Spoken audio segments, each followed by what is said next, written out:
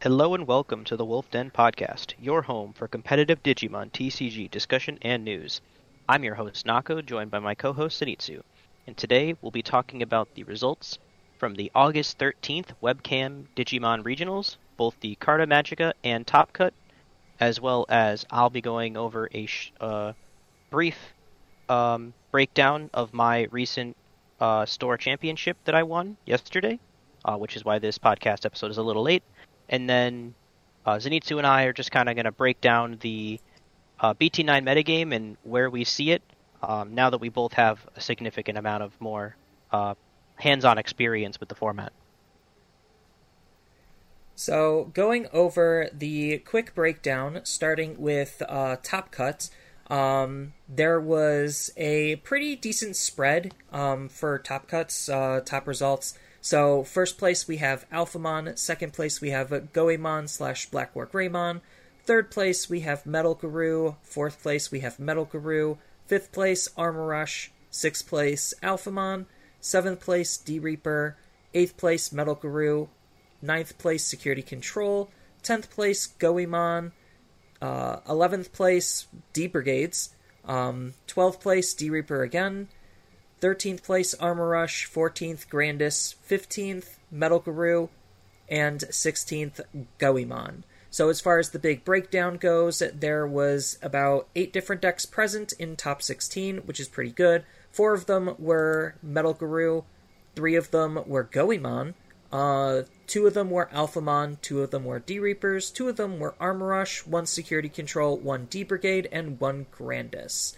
So a pretty healthy spread, nothing too crazy outside of the D-Brigades. That's something that really, it's been on people's minds and people really like the deck, but it hasn't presented itself with any real results in a while. And I think like the big inclusion that really makes D-Brigades like playable is Death Exmon. That's like the big new tool that they got, because looking at this D-Reaper, or not D-Reaper, D-Brigade list, actually this one's not even running any. It's just hardcore aggro. Like, hardcore aggro with a few good security threats, and sometimes security just matters quite a lot. And then flipping over to Carta Magica, which is what I competed in, and I just bubbled out of top 16. I ended up getting 34th place, if anyone's interested. I could have actually made top 16. Salty little tidbit here. I could have made top 16 had I paid attention to the clock. Not like trying to double down or enforce or say that I needed to slow play, just slow down the pace of the game, and I could have forced a draw, and then I would have made it into top 16. But that's neither here nor there.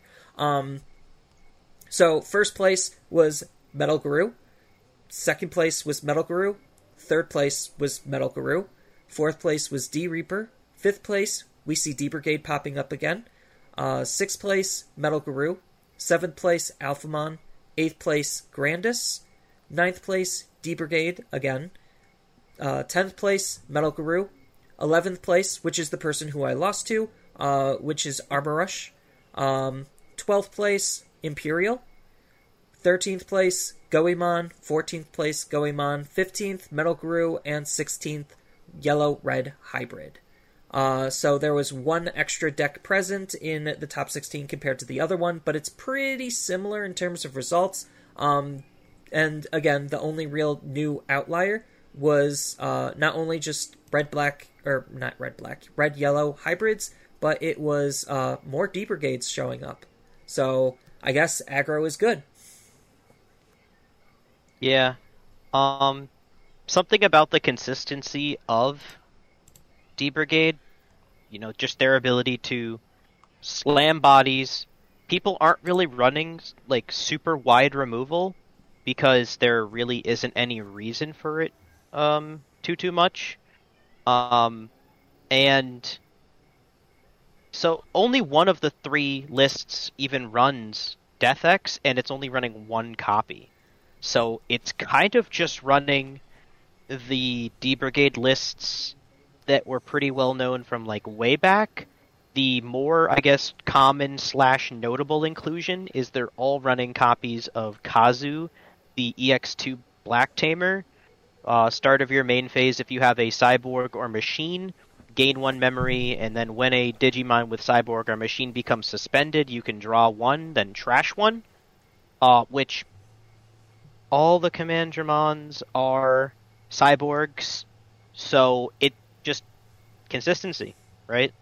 Like, if you're constantly cycling, and in a Rookie Rush style deck, you're not at risk of drawing to death via that. No, and especially since you have Darkdramon, which helps refill your deck, so you're actually never afraid of decking out, and then Kazu helps give you memory, so it's just a very, very smart card to include in all D-Brigade decks, on top of the fact that, like, D-Brigades also have the BT4 Commandramon, which helps replace himself, so you also have sticky bodies, as well as just being able to go wide super easily. And then you just, like you said, it's not running anything new or crazy. Death X is a good card. I thought more decks were actually playing Death X, considering in Japan a lot of those play Death X, but that's...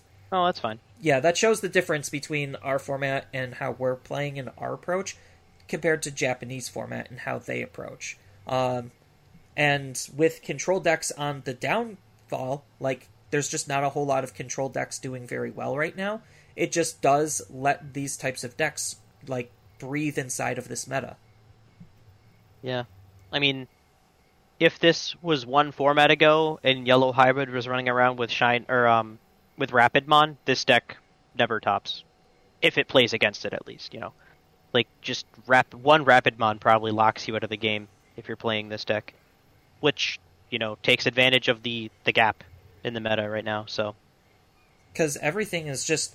For the most part, hold something decent in raising, play your search tools, and then just move out when you're ready to combo, or just aggress extra hard.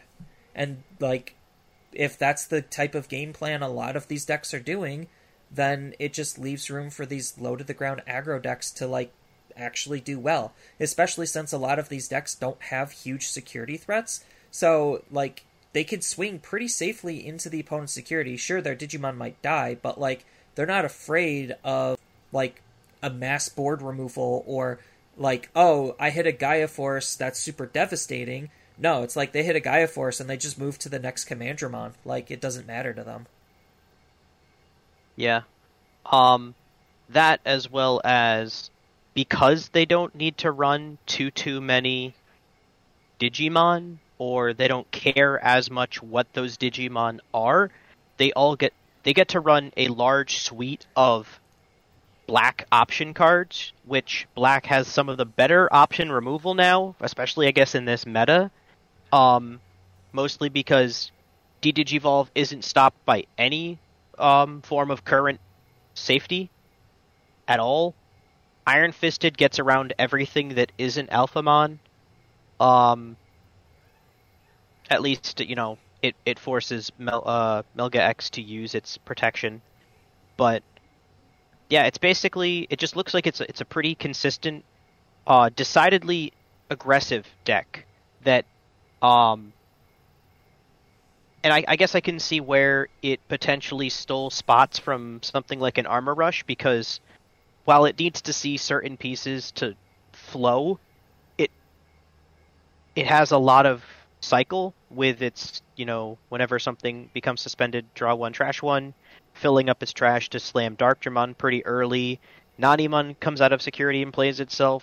This one I'm looking at right now also runs 4 copies of Korjamon to draw, playing itself from security, and then 4 copies of Pride Memory Boost. I mean, Pride Memory Boost makes sense because you're mostly just looking to play your Commandramons off of it. So, like, because 2 of the Commandramons are also 4 costs, so if it's just looking for 4 cost and below, it hits all of your Commandramons, and you don't care which one it hits, as long as it's getting and all something. Your rookies, too. Right, all the other rookies. Because you're also playing Hagurumon, because that's more Cyborg synergy. Because it's like, oh, just... More cycle. Yeah, it's more cycling. Even though it's net 0 in terms of, like, card advantage... what it does is still just good enough because it's filling up your trash, cycling through your deck, having a body on field. Like, it's just a good, wholesome deck, and that's kind of why it did well. And if we noticed in the meta, we saw less Wargreymon X's, and more Goemons this time, and I think Goemon is just a little bit better than War Greymon X. It kind of pains me to say that, but if you're trying to play that Greymon tribal, Goemon is a little bit better because War Greymon X isn't the easiest deck to OTK with. So, like, I don't necessarily consider that a hardcore OTK deck, just because you need to see very, very specific pieces. And if Goemon kind of just has the same type of damage output and you're not relying on seeing specific pieces, then might as well just deal with less damage for an overall better package on trying to control and deal with the opponent's field, because Black War Greymon can deal with Tamers. That's a huge aspect because a lot of people are hard playing Tamers to try to set something up, and if you're picking those Tamers apart, that's huge. Plus, he has a little bit more flexibility in terms of the cards that he's working with, because you could run the red low end, the black low end, the red-black low end. Like, there's just a lot of different things, but I think a lot of people are just more decidedly going with the red low end, using the Greymon X stuff, just because the protection is what was needed to be able to have the deck be extra threatening. I don't want to detract from the statement you just made, because all of that's very valid and very well thought out. But what I was mostly thinking about that whole time is, I definitely don't read that as Goemon, and while no one's, like, ever said that's not Goemon, it looks way more like Gaiomon or It's Gaomon. Gaiomon. I don't know. We haven't gotten a comment yet, and I've been like, am I wrong? Have I been saying it wrong this whole time? Because Look, I gave up on Gaio doesn't say Goey to me. Look, I gave up on a lot of pronunciations because, like, some of them are just really dumb, and I think there was a translation that they could have used instead of Gaiobon. But I've just always called them Goey for, like, the comedic value of it, because I know it's wrong. So it's like, might as well go full down on the wrongness. That's relevant. As long as you're doing it on purpose, that makes sense. Oh, 100%. Like, in videos, I try to do it correctly, and sometimes it does come out a little awkward, and then I'm like, oh, oops, oh well.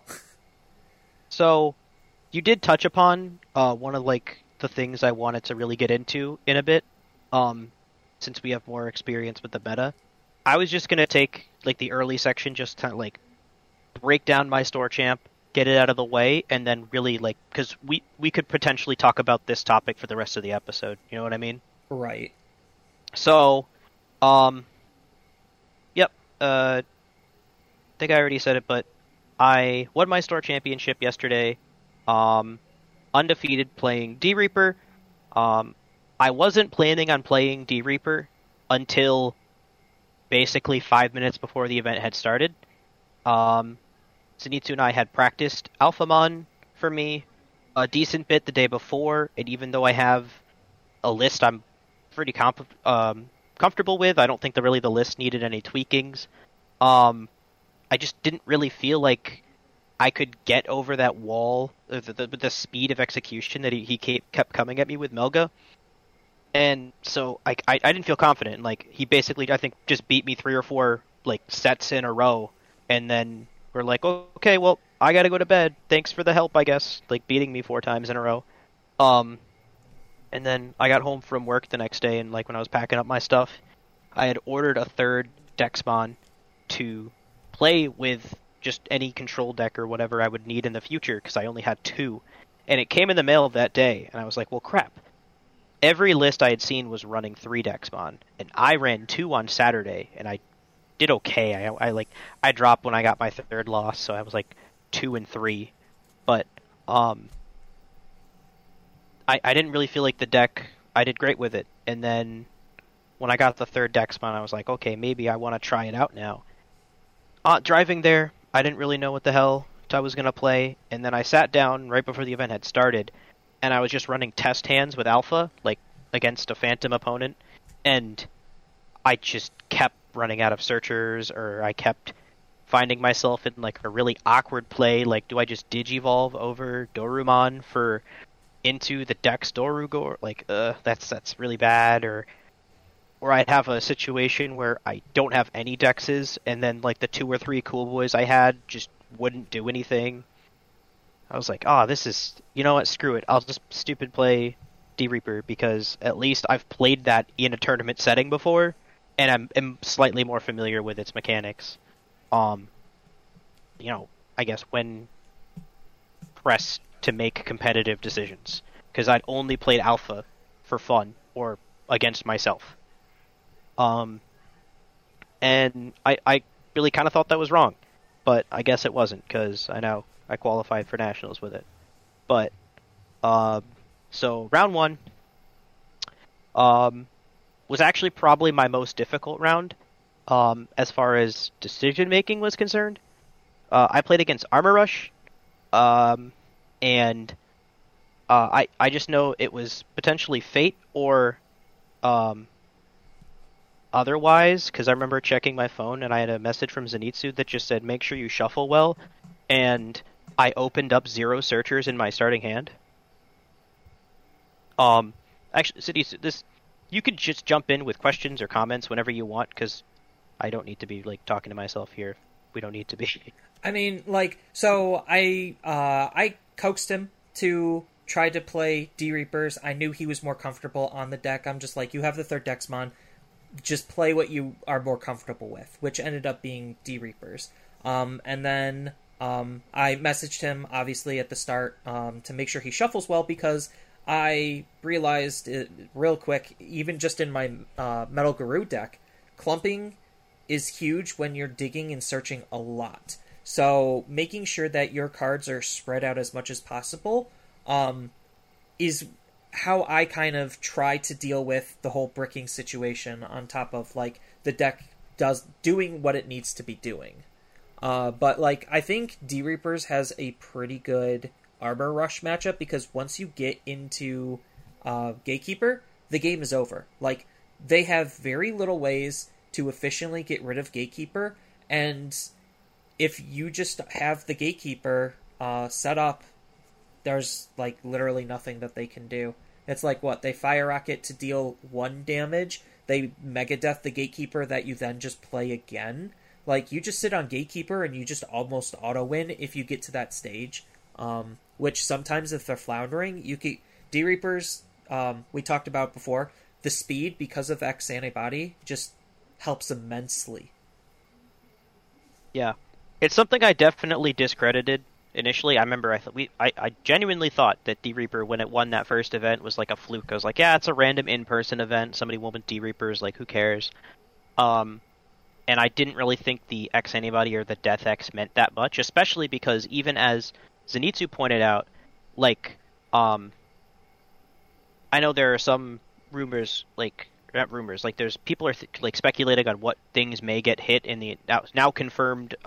This, as of this Friday, will be the Japanese ban / restriction announcement.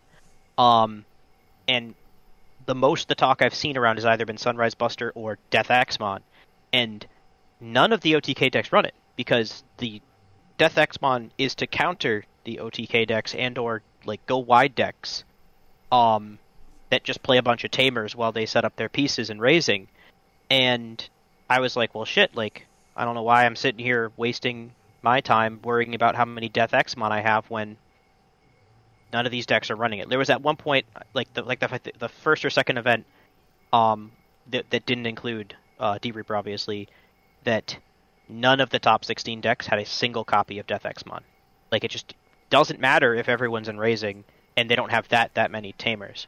Well, the ban announcement is for... Sorry to detract, but the ban announcement is for the Japanese meta, and Cross Hearts is a very tamer, go wide, tamer-heavy deck, so it makes playing Death X a lot easier, although Death X still doesn't have that much relevancy, because you're still hiding stuff with your tamers, kind of like what Hybrids is doing.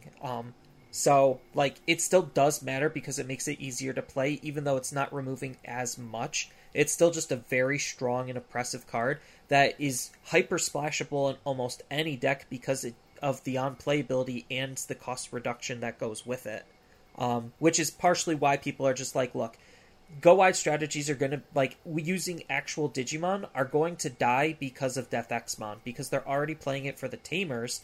Now it just makes decks like D Brigade's almost unplayable because, like, oh, if they're gonna be coming across the table against somebody who's playing Death X to counter Cross Hearts, well, they just naturally also happen to counter my deck as well. Oops. Yeah. So it counters Cross Hearts decently well. Like, obviously Cross Hearts is still the best deck in BT10 and EX3 at the moment. I don't know if the meta will shift too much. I know we're not that deep into the EX3 meta over there. I'll definitely, I keep an eye on the time.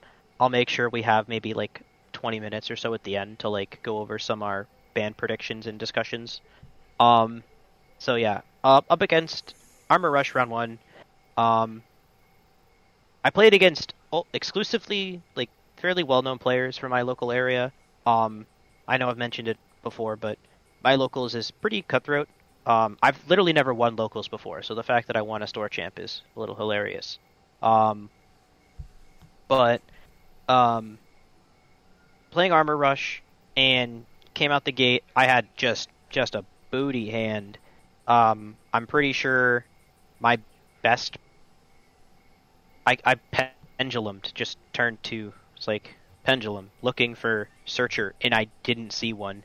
And then I was like, okay, the first Searcher I saw was, I think, from him hitting my third security.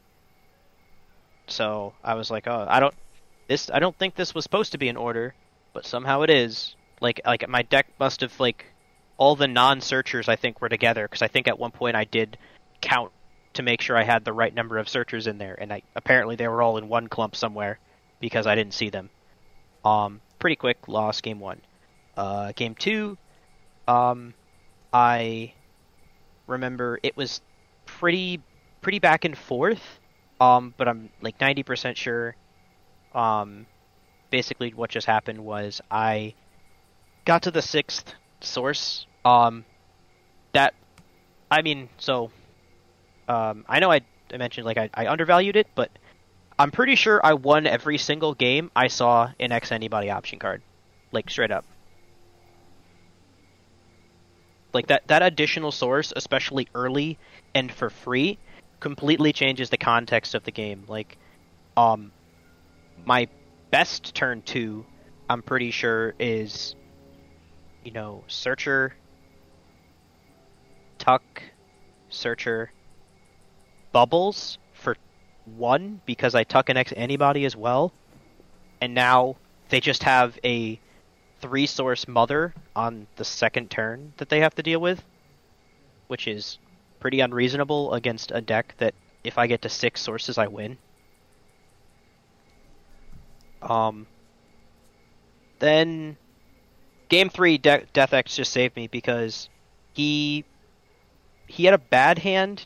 He didn't have a terrible hand, but he had a bad hand, and he went wide on me. And then I was just doing the math, and I'm like, I actually just destroy him here if I play Death X. He had 2 armors, 2 armors and a Vmon, and then a Tamer. And so I played my Death X for dirt cheap, and then blew his board. And there's nothing you can do against that. You just lose at that point if you're Armor Rush. So round 2, I'm a little bit more proud about, only because I felt like I maybe taught someone a lesson. I don't know. Like, I definitely didn't 100%, like, do it on purpose, but I played very specifically. So I played into SecCon. Game 1 took, I think, 35 minutes, because my opponent had 3 Karis and a bunch of recovery tools, and at one point I played 2 Death X from hand for free based on the amount of Tamers he had on the field. But the deck, it wasn't taking that long because I was playing slowly. It was because my opponent wouldn't let me play the game, because I don't play Memory Tamers.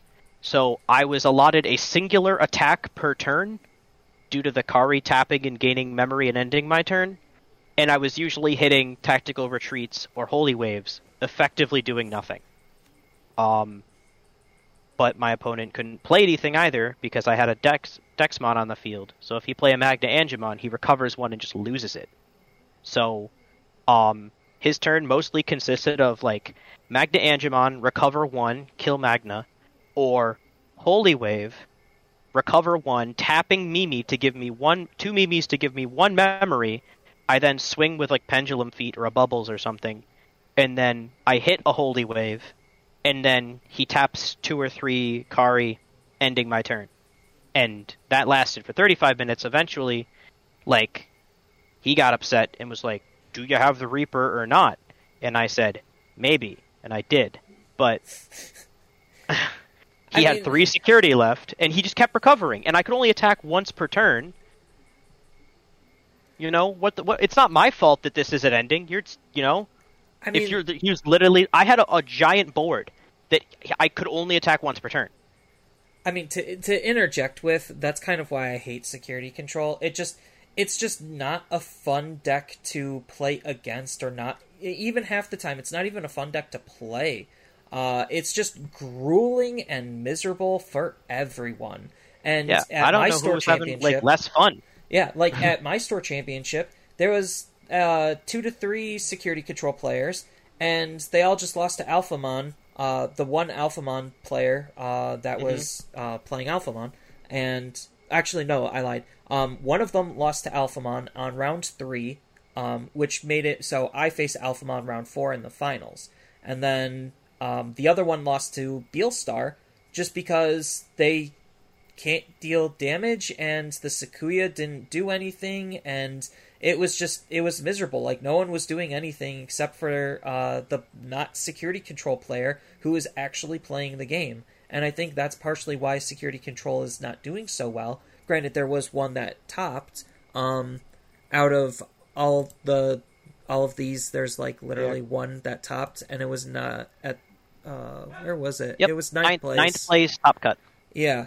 So, like, it's not doing well. This is almost exactly the list I played against. Yeah. I mean, not that they're super different, but yeah. So, like, the deck is not doing well because there's too many things that can beat it out, because they are actually attempting to play the game, and usually they're trying to play around security control, which is not a new concept to a lot of, like, veteran players on how to beat security control.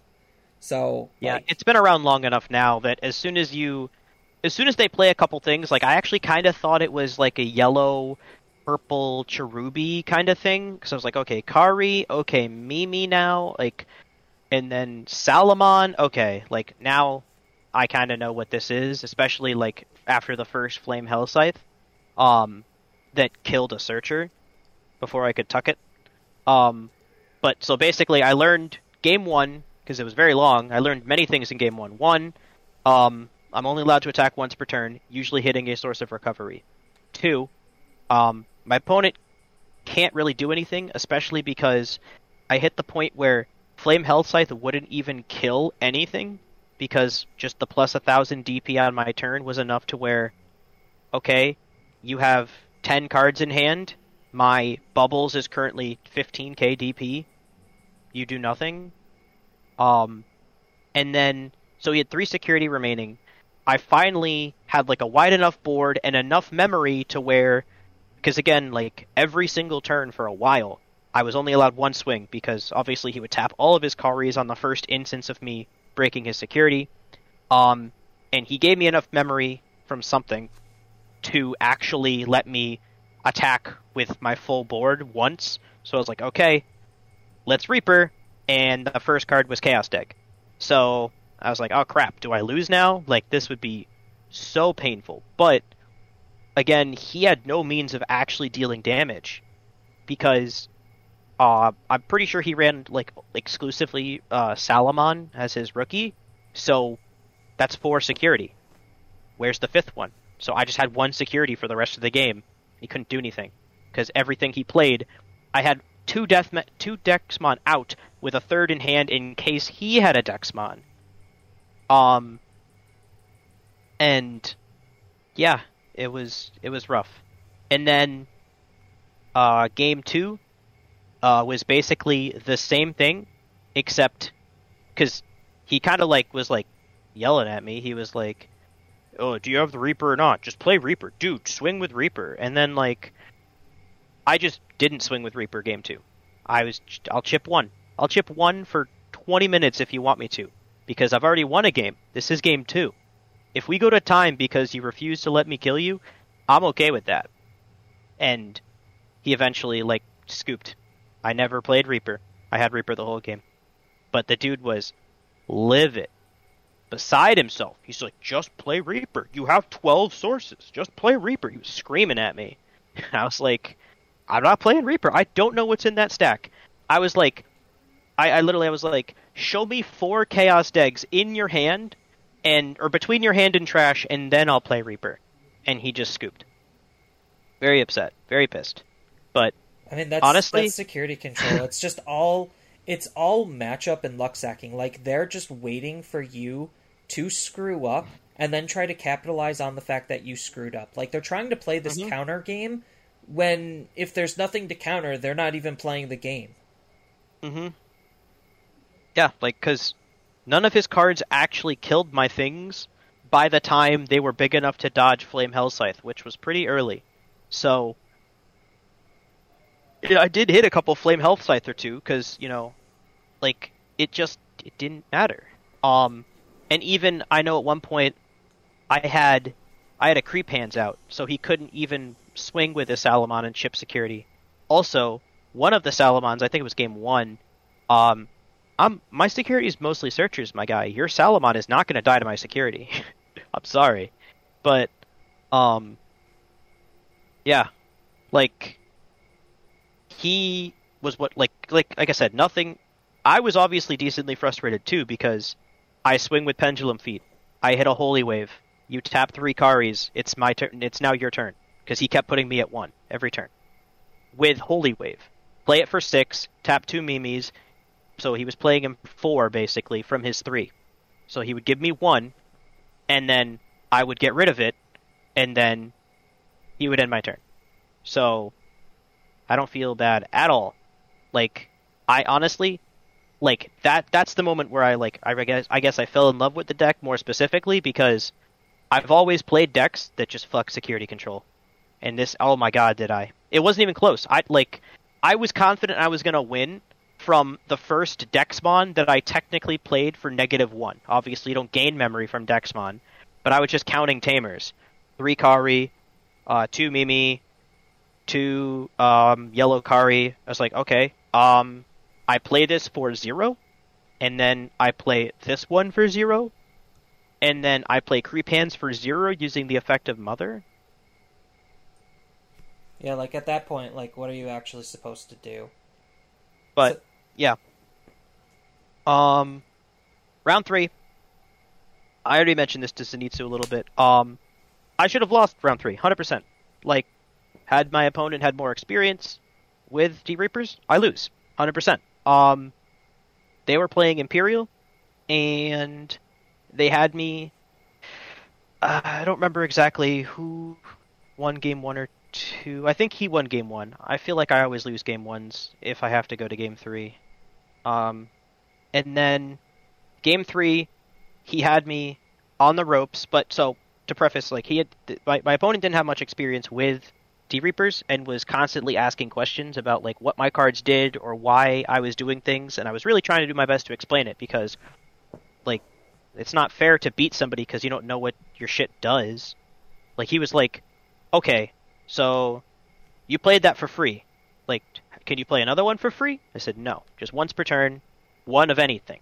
And then, why did you play that searcher for 1, but why did you play that searcher for 3? Okay, well, if I only have 1 on the board, if I don't have any searchers on the board, I can play it for 1. But if I already have a searcher on the board, I can't play it for 1, which is why... And then I can also only tuck 1 searcher using Mother's Effect once, but if I play Bubbles, a different card, that lets me tuck other searchers. Also, Jerry... I still think the way Jerry works is confusing, because you always have to reveal 5 cards, even if the first one is a searcher, which also annoyed the security control player. He's like, bro, just take the first searcher. I was like, I have to reveal 5. The card says I have to reveal 5. Like, even if they're all searchers, I have to reveal 5. It's not a choice. Like, so, So he was just completely inexperienced and didn't know what he was doing. Nope. So he was just trying to... he was asking questions to play the game, which is fair. Yeah. He was honestly, great guy.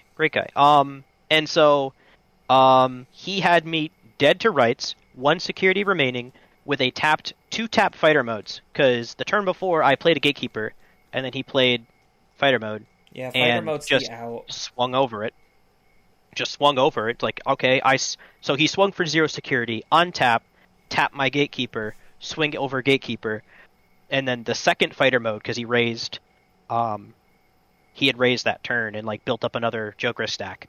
But I was dead to rights, and my opponent so he was asking questions about every card that I played, therefore he had no idea what Reaper was, or that it was a thing, and had Ice Wall in hand and did not play it because he didn't know that I had the OTK potential. He thought I was like a pure control deck, that I was going to grind him out, swinging with Bubbles and Pendulum Feed, because that's all I had done for 2 games prior to that moment. Also note, just for this whole situation, this whole tournament, I very rarely won with Gatekeeper. Or, not Gatekeeper. I won more via Gatekeeper than I did with Reaper. I mostly chipped away. Very rarely did I actually OTK people.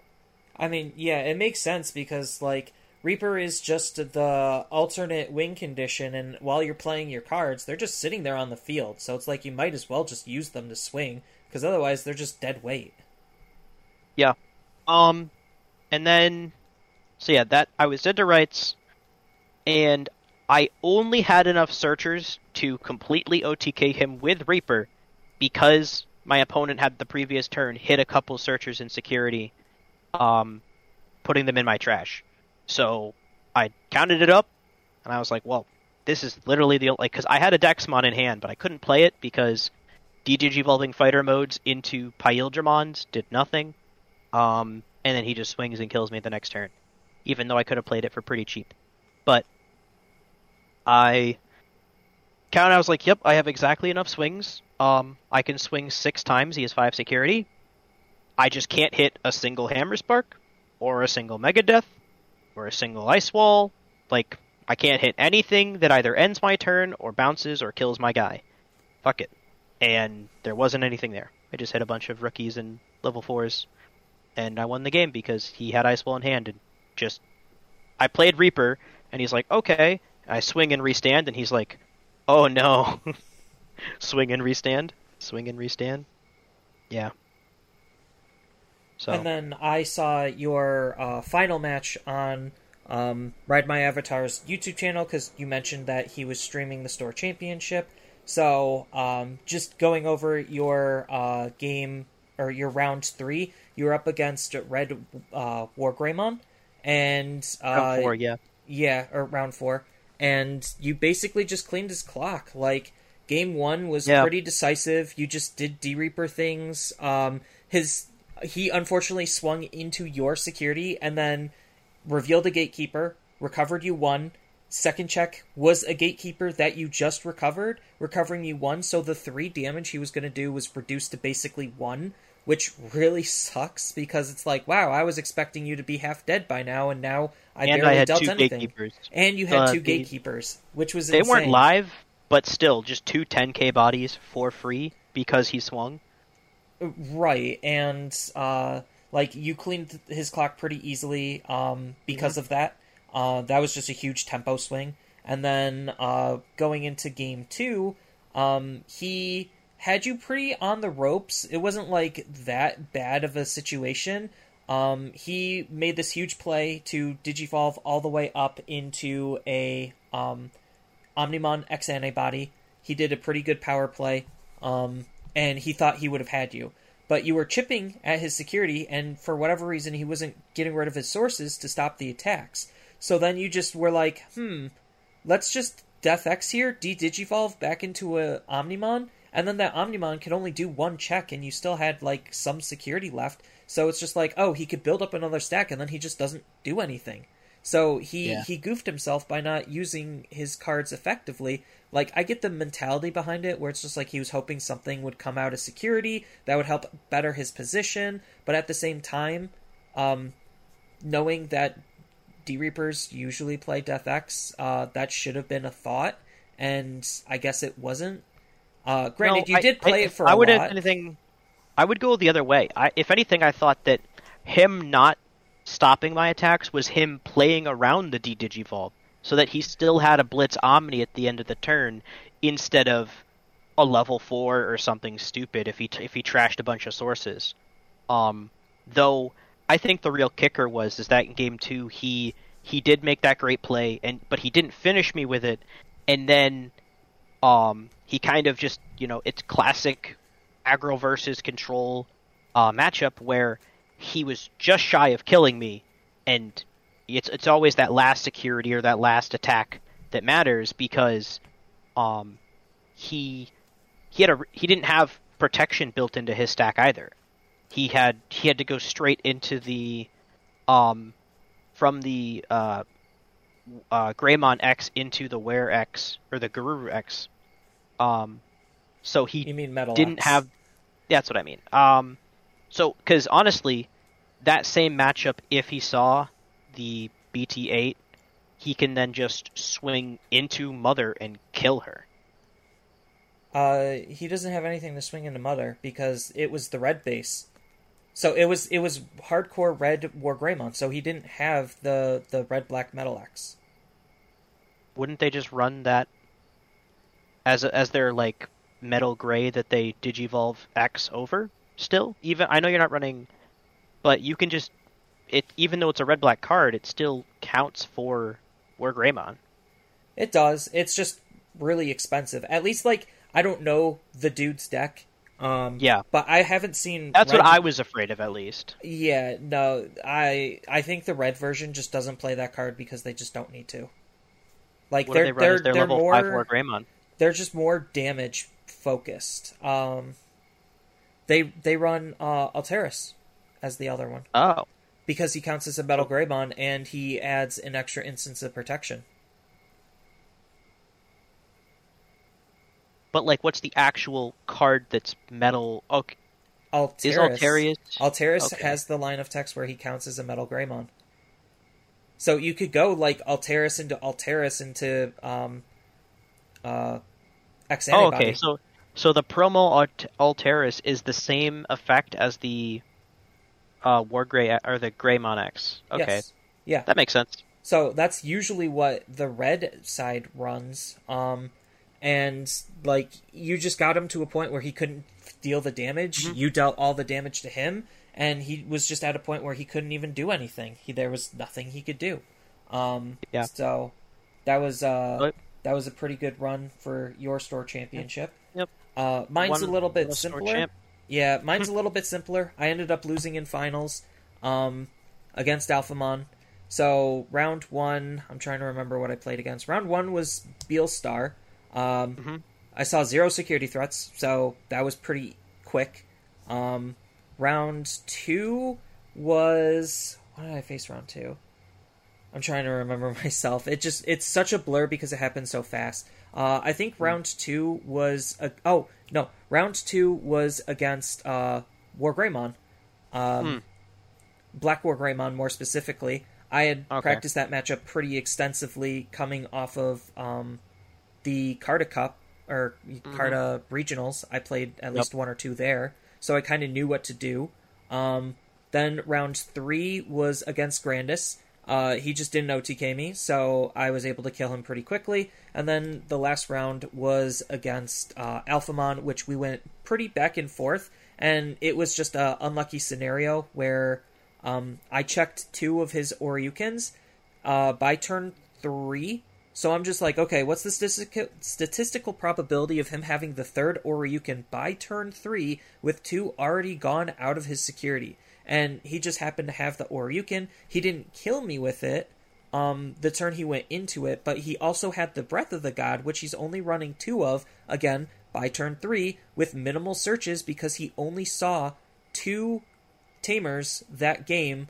One, he hard played a Cool Boy, and the other, I checked a Cool Boy in security. So I knew off of the Cool Boys he didn't take the Oryuken because I saw the searches, and he couldn't take Breath of the Gods. So I'm just like, shoot, I aggroed him so well that I thought I had it, and then he just happened to have the outs in his hand already from the beginning of the game, and I'm just like, damn. All right, I can't do anything about that. If anyone was wondering what I was using both days, Saturday and Sunday, the webcam regional for Carta, I was running Metal Guru X, and then I took that same exact deck, made one small tweak, and took it to the store championship. And I got to the last round where I could have gotten my invite, and it just didn't happen. So I just got luck sacked out of it. Because against the Armor Rush player, who ended up taking 11th in Carta, I had him at kill point, and then the last check was the Megadeth that won him the game. Yeah. Like I said, if I played a little bit slower, not like slow playing, but again, if I played slower, paid attention to the clock, I could have forced the draw, and we both would have got our invite instead of him just getting the invite. Not even necessarily that, because if you just played, if you played for a more defensive stack, because instead of trying to use your, you could have just not swung, basically. Yeah, that's what I mean. I could have played... could have played more control. You don't even necessarily draw in that line. You could just, Digivolve into Metal. Well, no, Metal X. Based on the clock, I would have drew if I played any slower. So I should have just used my cards to try to control the field rather than to aggress into his security to try to win the game. Yeah. So it was just a complete oversight on my part. Yeah, that sucks. One of the things that actually felt pretty good also about my event was that the player I played in the finals was collecting Nationals invites, like Thanos Stones. So he'd already have 2, and he was one match away from getting a third. It's pretty shitty, I guess, of a situation in general, because while I understand that a lot of players, myself would have been included, were really upset that this person was potentially going to get a third invite and basically just absorb them and have them go nowhere because you can't get more than one invite. But if you play and then win the store champ, then nobody gets the invite. His reasoning was just that he's like, hey, I want these stamped store champion card sets, and these are the only way I can get them. So, should I have to pay out the ass to get them on TCG Player or buy them from somebody else when I could just beat them and get them if I'm the better player, if I'm the the player that shows up and wins? And it just sucks that that's the situation Bandai's put us in, because he's right. If you're someone who has won a store champion, and you should be able to participate in as many as you're able to, and then if you win, get the card set, get the stamps, and then have the Nationals pass down to the first applicable person, basically. Second place in this case would be, the person that gets it, or maybe down the line, if they're going to do another wave of these, there will be a decent amount of people that have store invites, so this person had already received an invite by topping one of the Digicon events.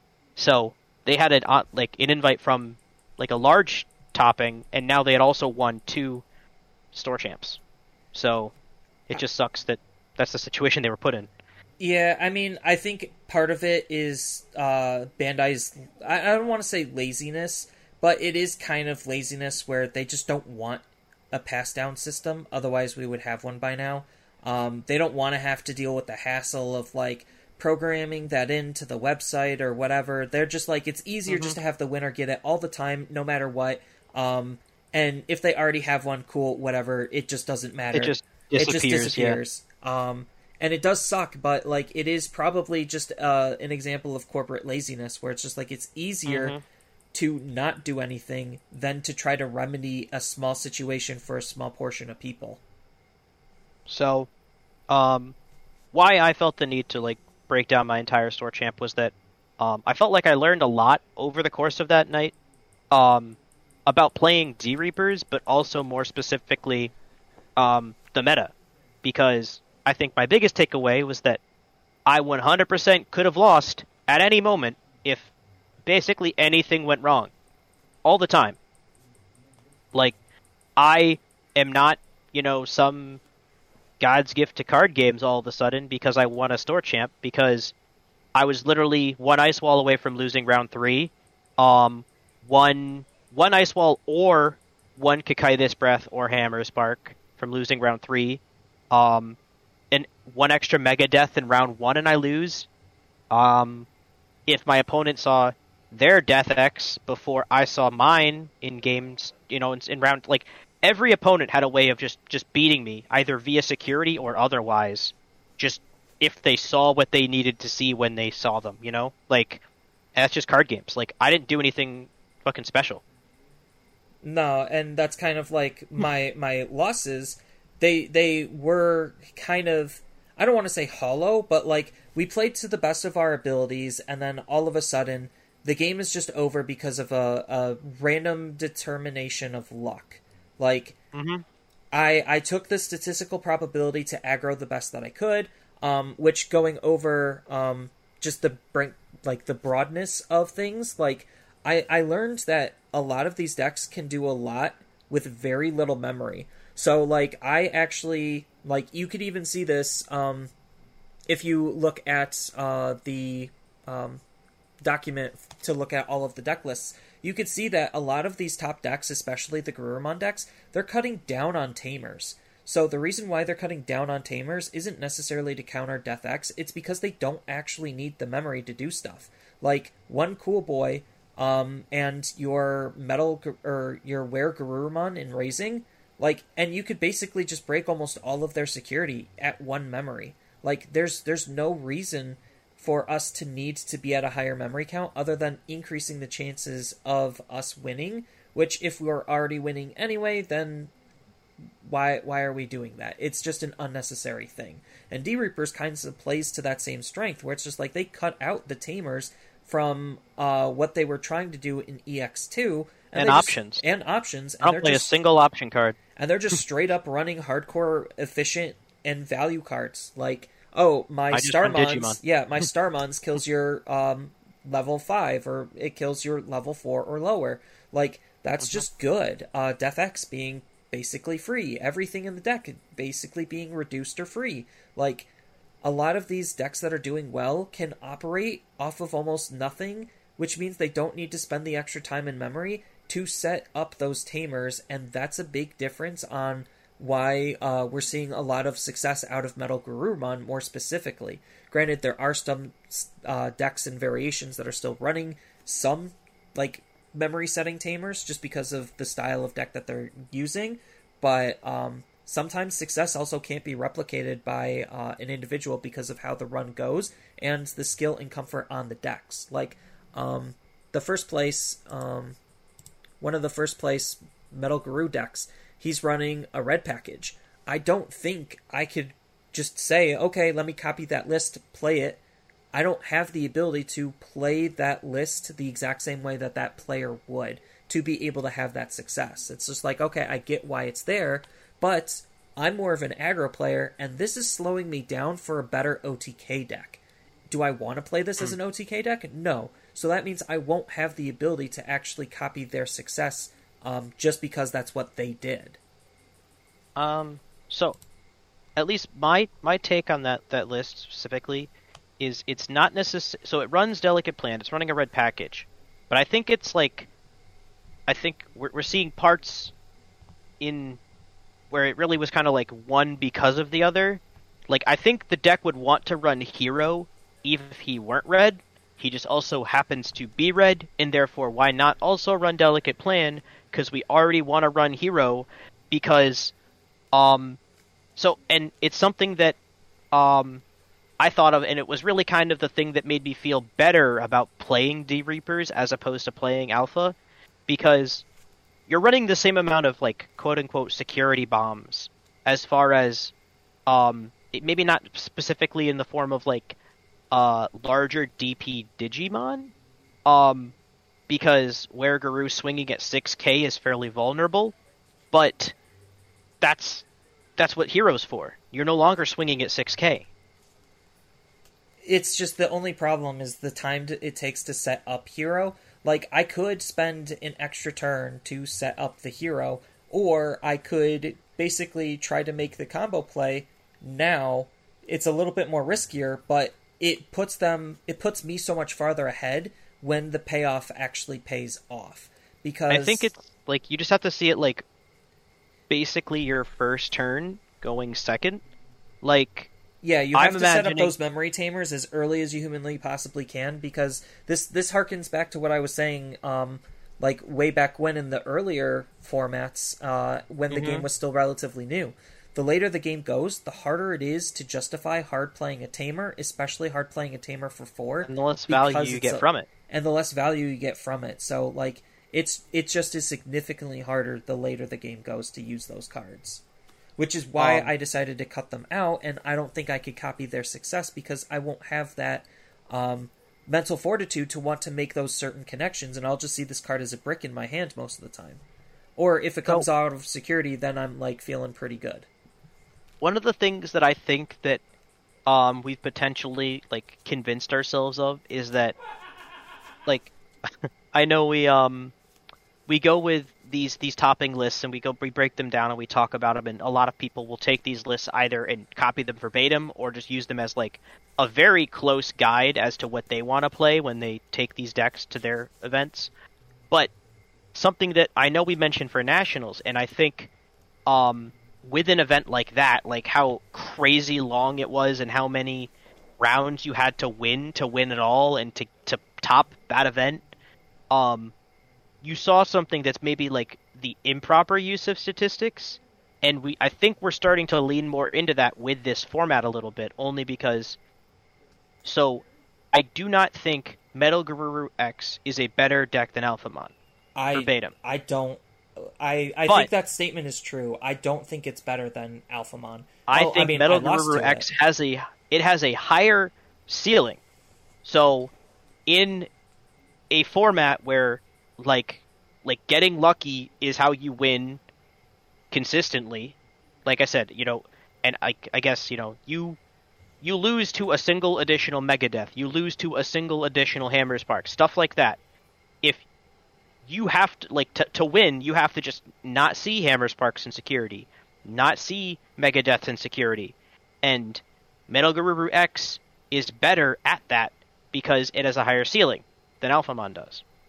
Alphamon's way more consistent, and I think if you play Alphamon versus Metal Garuru X 1,000 times, Alphamon wins more frequently. But it doesn't need to win more frequently, it just needs to, be in the small minority where they won 9 times in a row, and then that's it, that's the event, The first 9 events, even if the next 50 times they would have lost. And I think that is kind of true. I mean, I've played the matchup, and like the way I play my Metal Guru deck, kind of harkens to like the aggressive nature that decks like D Brigade are leaning into and finding success with, is because they're putting pressure. It's basically them putting unchecked pressure onto the opponent. Like, if their security is just bad enough, that unchecked pressure can start snowballing out of control into very easy lethal positions for you setting up. So it's just like, okay, if I make my big combo play by turn 3 and you're still setting up, you're dead. Like, there is nothing you can do about that because you just don't have the cards to be able to respond to me. And I think Metal Guru does this. The better of most of the other decks is the amount of pressure it could apply early on. And that's why D Brigades did so well, is because it also can apply some really good pressure early on. Especially if you're starting your engine going and all of your cards are super cheap and efficient to play. Like, you just don't need a lot of memory and a lot of setup to be able to make your plays powerful, effective, efficient, and possible. And that's like why decks like Metal Guru are doing so well right now, is because it could just put the gas pedal on and not let up. Granted, sometimes it could backfire in the form of like Alphamon also being able to do stuff out of nowhere, just because, again, off of 2 tamers, this goes back to my finals match that I lost. Off of 2 Cool Boys, he was able to go up a full Oryuken, do everything he needed to do because he already had the cards in his hand. If he didn't have the cards in his hand, there was no way he was winning that matchup. So I just had to take that calculated risk, and sometimes it pays off, sometimes it doesn't. Mm-hmm. But more often than not, it's going to pay off just because if it was literally any other deck, they wouldn't have the consistency that Alphamon does, which is why I think Alphamon is still one of the best decks in the format. And I think it feeds into like a small amount of like imposter syndrome. Like, I really don't think I played that much better yesterday than I played on Saturday. It's just like, so my round 1 opponent was Grandis, and I mean, it's not a good matchup. It's probably the worst matchup for D-Reapers, because they can just spend my Gatekeepers and swing over them. But it just puts my win condition at not get to Gatekeeper as it is with Melga X, but it's get to Reaper and win. So, but even that being said, I don't think I played any better. I just faced different decks. I played against Armor Rush, which I feel like I have a pretty good matchup into, especially if I see a Dexmon, which I now have 3 of. Security Control, I just kind of like laughed at his face for 45 minutes. Then Imperial, I got lucky, and the last match I got lucky. Like that's the history of my tournaments, and like that's just kind of how these events, I think, are really mostly going in an OTK versus OTK environment. There's fewer opportunities to make mistakes because the games are ending so quickly. Fewer ways to express skill. Unfortunately. I think this skill expression is your capability to set up and read when you should be doing your plays. I think that's the most skill expressive that we currently have. But yeah, a lot of it just does come down to, do they have the cards in their hand, or is their security good enough? In a combination or at least it's the recovery.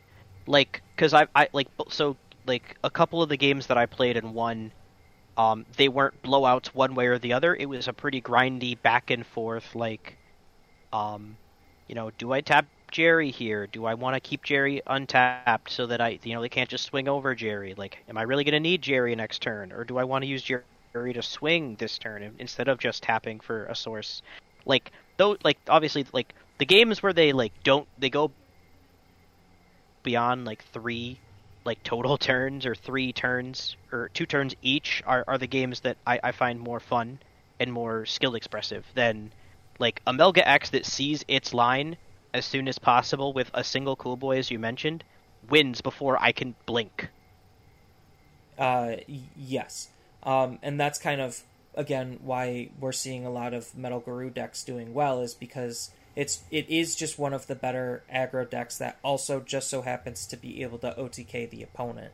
And that's like the strength of it. Do I think this is the end-all be-all deck? No, I don't. I still think on average Alphamon is just the better, safer, stronger deck. It's just the style of play that we are, like the play patterns that we're finding ourselves in, lean more towards strengthening something that could aggro very early, very quickly, and very hard. Which is why, like, if they just get the OTK God Hand, like, you just get blown out and it feels bad, but that's just sometimes what happens.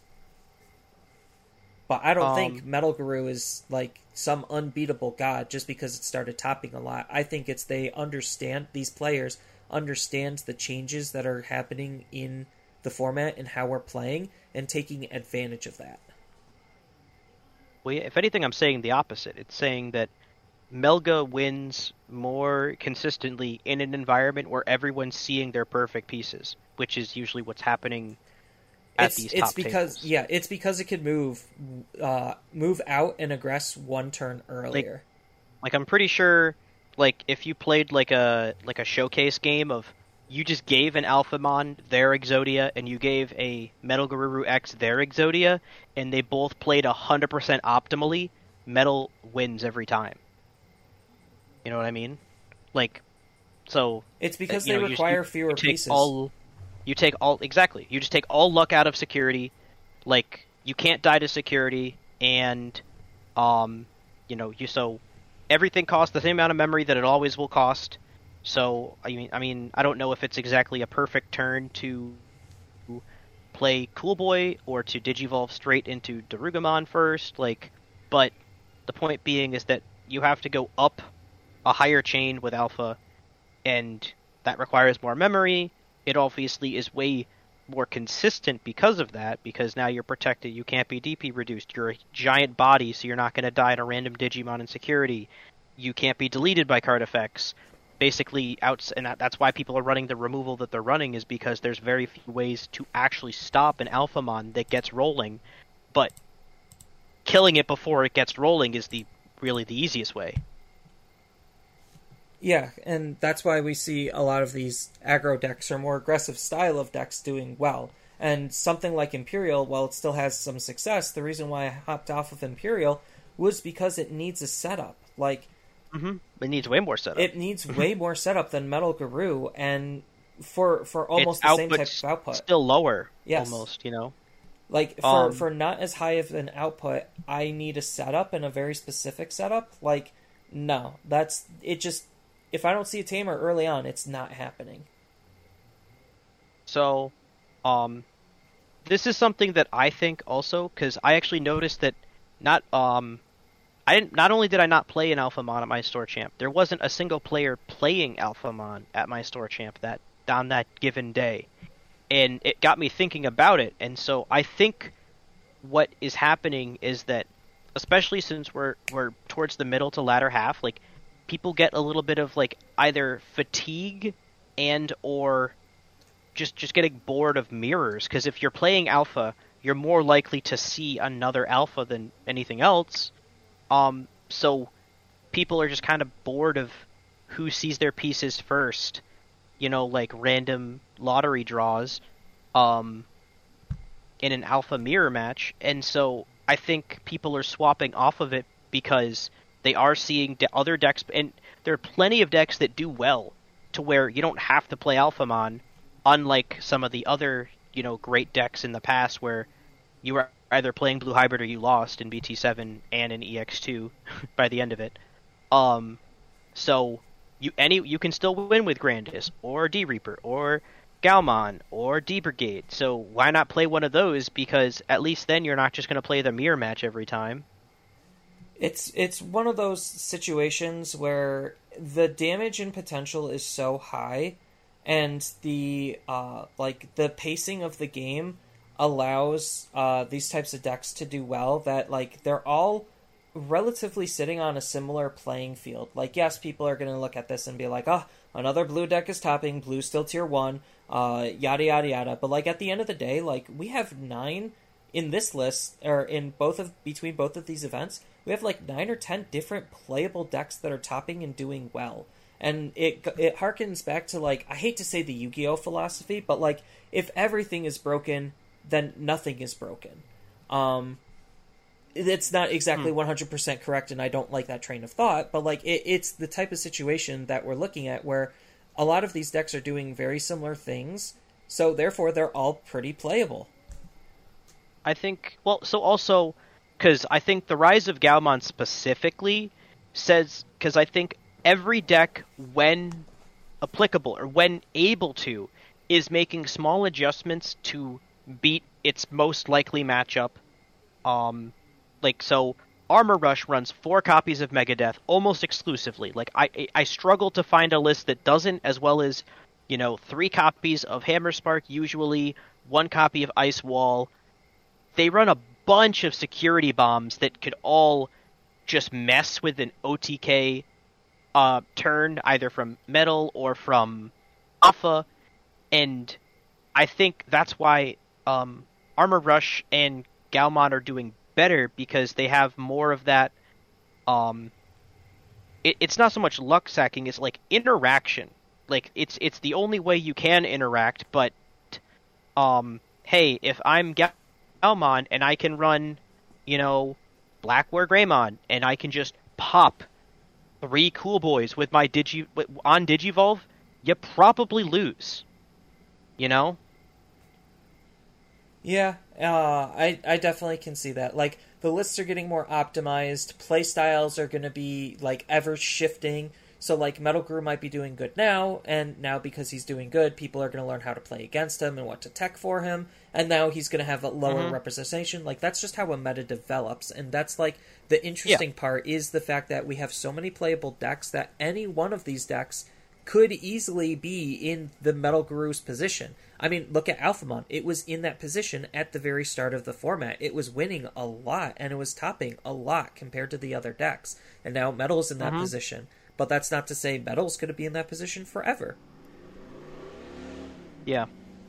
So, I guess that's really just where I wanted to go with as far as, like why Alpha hasn't gotten any worse. It just...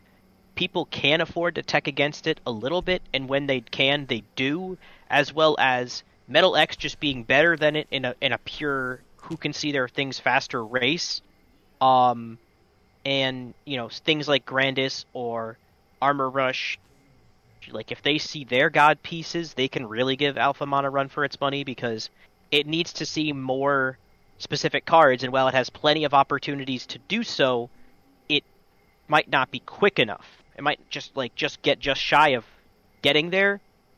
And also, I feel like people have less fun with a deck that just, you know, swings twice and wins the game, as opposed to something like Metal or Imperial or Armor Rush, where you're constantly turning sideways.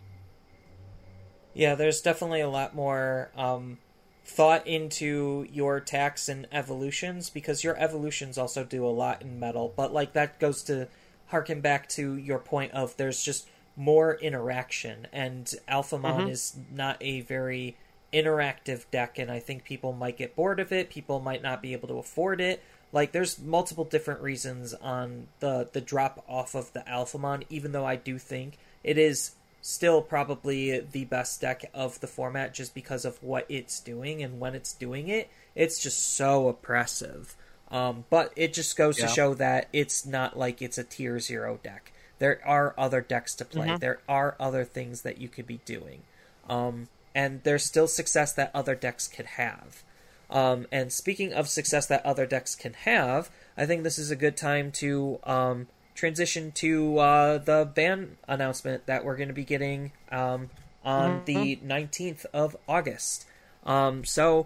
That's going to be based off of Japanese format, so these are going to be more Japanese focused. So obviously I don't have a whole lot of experience on playing BT10 and EX3, because, you know, I don't have them, and I do so much with what I can already with just our current format that I can't delegate resources to be able to do Japanese format as well. But we could look at some of the Japanese results and data that we've gotten and kind of make a good picture on our own. I mean, I don't think I'm going to say anything too crazy. I know we talked about it a little bit at the tail end of last video. Just the idea that they do have a trend. We have, like, based on the few cards they have touched in the past, they try to hit cards that they, think are curbing, not necessarily design space completely, but so I guess they hit cards that curb design space, hidden potential discovered, kind of Ice Wall, but more Mega Digimon Fusion. Ice Wall was more because it's not fun. It's like, yeah, they also hit cards because sometimes they're just not fun. Like what we saw with Tommy. Tommy is just not fun. Right now, Tommy would do absolutely nothing or very minimal. Not true. I disagree with that completely. Well, I mean, okay, he's a security threat, sure, at stripping sources, but, like, sometimes, in Grandis' case and other decks' cases, they don't care or need their sources. But, like, they banned him on the principle of not being fun, not for the card's strength. Alpha would get a decent amount worse if they could find... Because I've already seen lists that were like an Imperial blue hybrid-y kind of thing. If you can run 4 Megadeth and 2 or 3 Tommy, like, pretty gross. But so they've exclusively banned cards at lower rarities. too, or restricted cards at lower rarities. They haven't touched a single super or secret yet, which is why I will make, I guess, the first claim of the or guesses is I do not think Death Exmon will be touched at all. No. Or if they do, it won't matter. I guess is a safer bet, but I guess I'll stand firm. I don't think it gets touched at all. As much as I hate the card, just because of how splashable it is, and like it does restrict what decks are even playable in go wide type formats. I don't think they're gonna hit it either. Some people are gonna bring up the point where it's just like, oh, of course they're not gonna hit it. That's why you're buying BT9.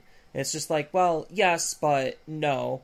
Like I could see them limiting it to one, but I don't think they are. I also because when we kind of talked about how would we hit Alphamon if we wanted to hit Alphamon, because Alphamon doesn't while obviously it's not doing as well right now, it still doesn't get a whole lot worse. No, moving into the future. Looking at Japanese data, I just have a quick little chart. I think they hit Alpha because it stays good. Staying good for too long is the easiest way to get banned in Japan's eyes. That's what hit Jessamon, that's what hit Yellow Hybrid, and that's what hit Blue Hybrid. Being too good for too long gets you banned. Well, I also think there's some level of design space curbing, because it's just okay, yeah.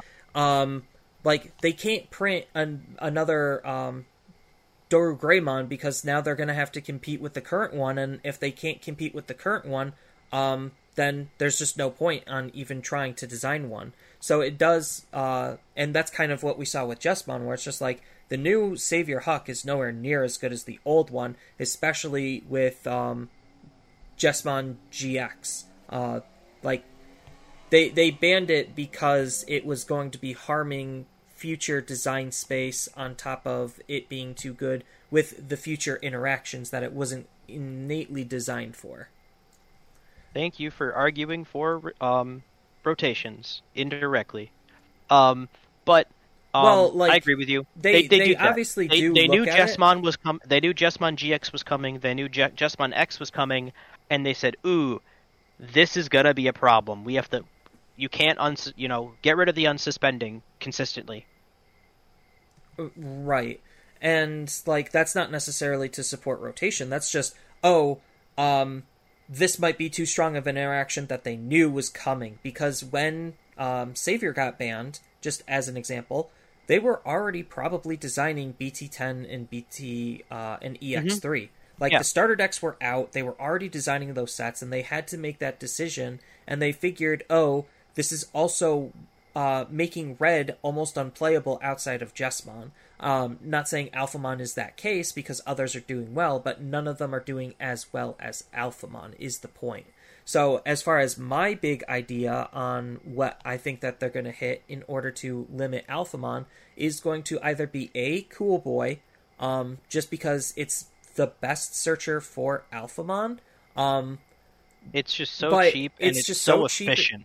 And Alphamon abuses it more compared to the others, but I don't think that they're going to do that, because it's going to hurt the other decks as well. I think, even though this is going to suck, I think Doru Greymon is going to get hit to 1, just because there's still other level 5 X antibodies that you could use.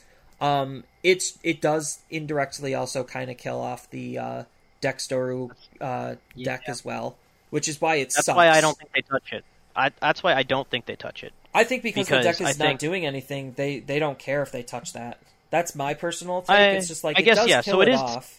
It is a Japanese aimed, and people have stopped play. People don't ever never really played it, and B, it's not going to stop people from playing it at their kitchen tables if they want to play for fun, which is basically the only space you play Dexdoru Greymon,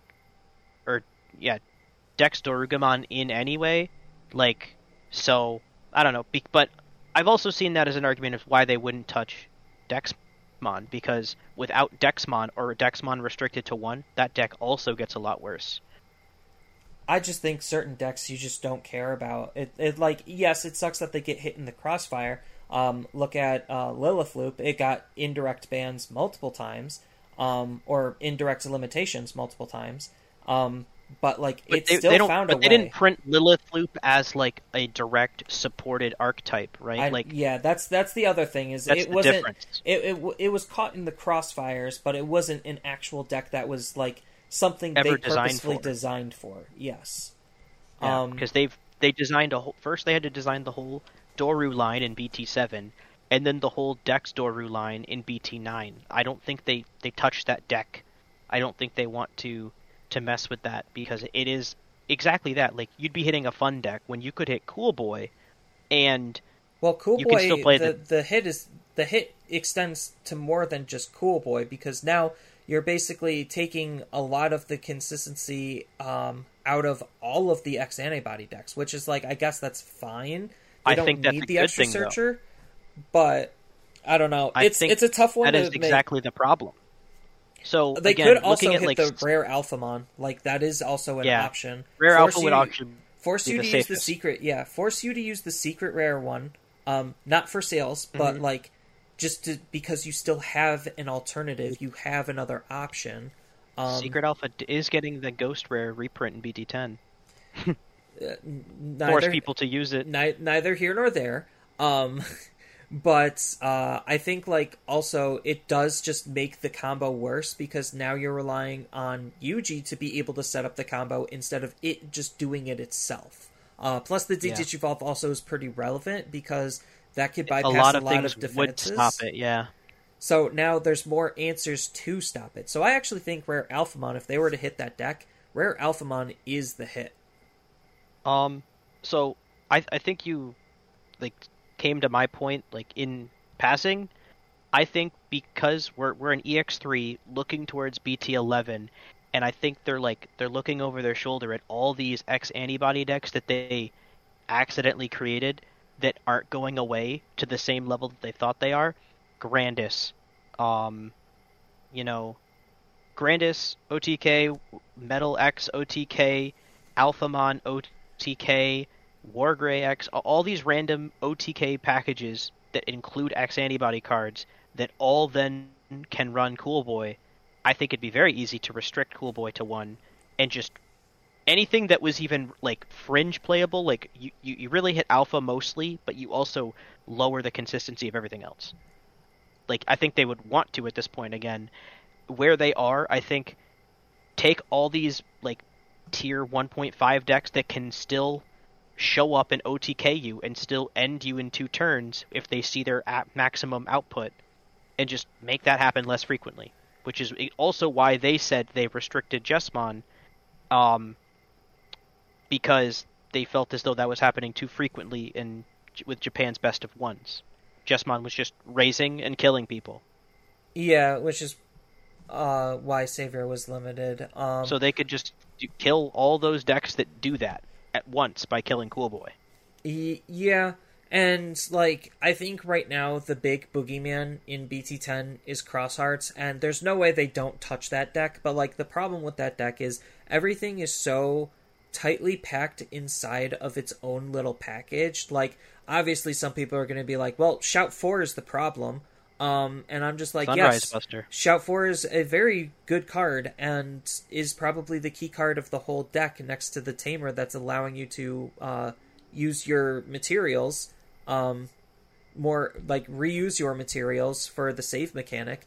I think Sunrise Buster is going to be the hit for the deck just because now there's less ways to react and respond without also being able to play your Tamers. So, like, the deck is a tamer heavy deck that just so happens to also be able to easily use Sunrise Buster because 2 of its Tamers are both in red and yellow. So without Sunrise Buster, it's going to have to actually be able to try to not react as much, but like then there's the argument where it's like, okay, now Death X comes in because it's a tamer heavy go wide format, so now you're using Death X for that slot. It's a more complicated problem than it seems, but I think the easy answer, which might not be the best answer, is just hitting Sunrise Buster. Like, 3 for 1 off of that card is insane, which is why I hate Flame Hellscythe on principle. Yeah. Some cards are just inherently more efficient than others. Yeah, and though the only other thing I guess I'm considering is that I guess it's the lowest likelihood is that they actually hit something that isn't out yet for us. Like they preemptively restrict something. I guess maybe like Cross 4. Yeah, are they like Mikey to 4 or Mikey to 1 or Cross 4 to 1? Or, I mean, it's a real out there take because I feel like they've already done a pretty good job when they killed Yellow Hybrid, but Venusmon's pretty unfun for now and for moving forward. Yeah, that card's just really hyper oppressive. But like Yellow kind of just like even now we could see in Japan the only other Yellow deck that's like remotely playable is either going to be Sakuyamon for BT10 and come EX3 4 Great Dragons maybe. So actually, I have it up right now. So Japan hasn't received the current like Yellow Hybrid / Blue Hybrid restriction. They still have 4 copies of Jet Sylphie and 4 copies of Tommy. Yeah, and Yellow Hybrids is still easily the best hybrid deck. Yellow Hybrids is their only yellow deck that sees play, basically at all. Because again, you can't shout Cross Arts is just a Cross Arts deck. So the 5th best deck, based on local tournament results in Japan currently in EX3 is Yellow Hybrids, and that we already know that's going away with just Jet Sylphie potentially. So hitting it again is probably unnecessary. But I think they might hit Cross Hearts because at EX3, Cross Hearts still the number 1 deck by far. Yeah, I think the decent amount. It's not even in competition. Like just going over, not like extensively, but the second most played deck outside of Cross Hearts that's doing well right now is Red Lynx. So the Red Lynx Dragons. So that's using Volcanic Dramon and I have a different list. Jazzymon. I'm going by what was on the Discord server. I got okay, yeah. That's like a week to week thing. This is adding them all together. Bloom Lordmon is currently in 2nd place. Okay. Slightly ahead of I don't have the added all together. I just see the weekly stuff. Bloom Lord's in 2nd place. The Lynx is 3rd, but very, very close. So like their tier 1 is Shoutmon by 10 spaces, then Bloom Lord, and then 5 spaces like toppings, and then Lynx, and then Examon at 4th. So the fact that basically the face card of EX3 is a tier 1.5 deck competing with Alphamon. So I don't necessarily think they hit Alphamon necessarily. They don't have to buy BT10 which is also why, circling back to my first statement, I don't think they hit Dexmon because it's the only thing that runs around Cross Hearts. Why would you restrict the best counter? The funny thing is, I know they Cross Hearts also use it. They run their own counters for the mirror. Yeah. Like the card is just inherently insanely. I don't think it makes good. It better. I think removing Dexmon makes it better, not worse. It just makes the mirror more annoying. I mean, that's why I think they have to hit something more direct in the package of Cross Hearts. Like, they can't not get away with not hitting something. And, like, the problem is just how the mechanics are playing around with each other. That's making it inherently stupid. So, like, if they had more... Like, this is why the Lynx decks are doing... or are seeing a little bit more popularity, is because they have some tech and tools to try to counteract some of the stuff, and that's why we're seeing, like, Gaiomon emerging, just because we need tamer interaction. A lot of these unhealthy things are just coming from the inability to be able to respond. Moving out of raising, we can't do anything about that. Tamers, for the most part, we can't do anything about that. Like, it's just these decks are abusing the safest way to be able to aggro at the same time. And that's why they're, like, doing well. I mean, I know they're not just going to kill their mechanic before it even gets printed, but if they just had a way, if Innocence Blizzard worked on Tamers, that would be pretty easy. I mean, just strip a source underneath all the Tamers? like I don't know. It's a harder problem than it seems to fix. But I also, while Cross 4 is, I guess, the best actual Shoutmon target because it is only a rare, whereas Cross 4 or Cross 5 is a super, yeah, and then Cross 5B is a rare. you're not playing the bees. The I bees, know. the bees are like they're the fun. Deck. Yeah, they're like a different thing, and they're more of a for fun thing. But like it's the majority of it is Mikey and Cross 4. Well, so the problem being is that you can't just get rid of Cross 4 and make them run more Cross 5s because Cross 5 requires... Oh, no, it doesn't. I'm lying. The bees do. Then you hit the bees on accident if you get rid of Cross 4, but... Yeah. If you restrict Shout 4 to 1, they could still run Shout 5, but it's just worse. I mean, yeah. And which is why it's like, because the package is so tight-knit, it's so hard to just want to hit something because the wrong thing could accidentally kill the deck, and when, the vast majority of BT10 is Cross Hearts. Like, I think literally almost a third of that set is Cross Hearts. Because it's spread out through a whole bunch of colors, and it just eats up a lot of slots from a lot of different colors. So like it eats up like every tamer. Yeah, it's just a very tough situation. Like I think that was just poorly thought out and poorly designed. Because like it's just Hybrids 2.0. They didn't learn from their mistake.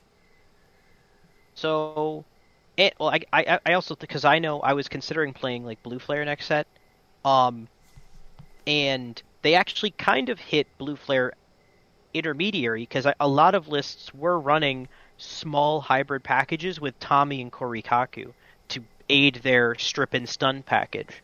So now they can't. Yeah, because Blue Flares also wants to stun alternatively. Like, they don't care about the stripping. They care about the Digimon being there, so that way it counts as a Digimon for them to continue to stun and do their effects with. Mm-hmm. Yeah, a lot of their effects require your opponent to have 2 Digimon on the field. But Blue Flares, I think, like, it can survive and work without the Blue Hybrid stuff. Mm-hmm. So, or at least Tommy more specifically. Yeah. So yeah, I don't think they hit anything in purple. I don't think they hit Dexmon. No, I don't think they hit Dexmon. Is safe. I think they hit Sunrise Buster. I think they hit Cool Boy potentially. I think they hit like Shout 4, maybe. Shout 4 would actually surprise me, but I'm a lot closer to thinking I guess I also really hope they don't hit Dexmon because that would just make it would make it worse. I feel like it would make the Shoutmon even less counterable. Well, that's why they would have to hit something from it. So it's just like this is the Sunrise decision. and Dexmon. They need to actually hit something from Cross Hearts, not just something that they can play. So like if they do hit Dexmon, they have to hit something in Cross Hearts to directly respond to the fact that they're hitting Dexmon. So now, see, like, I also don't necessarily because I'm flipping through random, like, because this website just has all these like random Twitter screenshots. They can run as many as 3 Dexmon, like I guess like D-Reapers would, but they also don't have to. Like the list I just looked at ran 1, and it won a locals. So I don't necessarily think they would restrict as a means of lowering Cross Hearts' ceiling. No, I mean Dexmon doesn't like Dexmon doesn't impact Cross Hearts at all. Cross Hearts just makes Dexmon playable because it's Cross Hearts. Yeah. Because right now we're seeing Dexmon have very minimal impact. Like, he's impactful, but, like, not a whole lot of decks are using him He's impactful to me. Yeah, I know. But, like, the vast majority of decks are just moving out of Raising and doing their thing. And Dexmon does absolutely nothing to stop any of that. Yep. So, if anything, it just makes it worse. Yeah, so Cross Hearts makes Dexmon even more playable, just because now you have a really good deck that's spamming Tamers. Yep. Or another one is it's not just Alphamon, it's Alphamon and Cross Hearts. Yeah, because now that Yellow Hybrids is dead, we don't have to like include that as heavily. And even though like Yellow is going to take a break, Security always control. Security yeah control still exists. they always over design yellow on accident. So like yellow will have something eventually that's stupid and will be perfectly fine. So, okay. Those are our predictions on. Hopefully we're right. Hopefully we're not. If not, you can make fun of us next week when we talk about it. Yeah, I'm still not confident on my predictions at all. Just because I don't play the format and I don't know exactly what the problems are. I mostly don't know how ballsy they are, because I think hitting cross 4 would be like... Because I think it also... It hits the deck while also saying, this isn't how we wanted you to play it. Because we made this other thing the super. Play the super. You know? Right. So part a lot of them just like cut it out completely. Yeah, like how ballsy do they want to do, like how ballsy of an approach do they want, what they're going to hit? Because like I'm not going to say the game is in the best state, but like it's not in a bad state either where they like really, really, really need to like, okay, this is 110% a problem, we need to fix it ASAP. The game's not in like emergency mode. It has a couple of unhealthy things, sure, but I'm really curious what's going to happen. I think you did put it best when you said like, if everything's broken, nothing's broken, and that really does kind of speak to the that's the a top fighting meta at this point. I learned that from fighting games. I used to play a lot of fighting games, and like one of the YouTubers that I follow said that, and I was just like, that really stuck because that harkens back to just competitive games as a whole. Yeah, I remember that. I think first used to reference Dota, like comparing Dota's like balancing. But okay. With that, we're gonna sign out. See ya. And don't forget, we're on all streaming platforms. Just in case that you want to find us on various different platforms to listen to, I stream it live on Twitch, and the video also goes up on YouTube. True. If you listen to this whole thing and you didn't know that, we know now. Okay, and goodbye.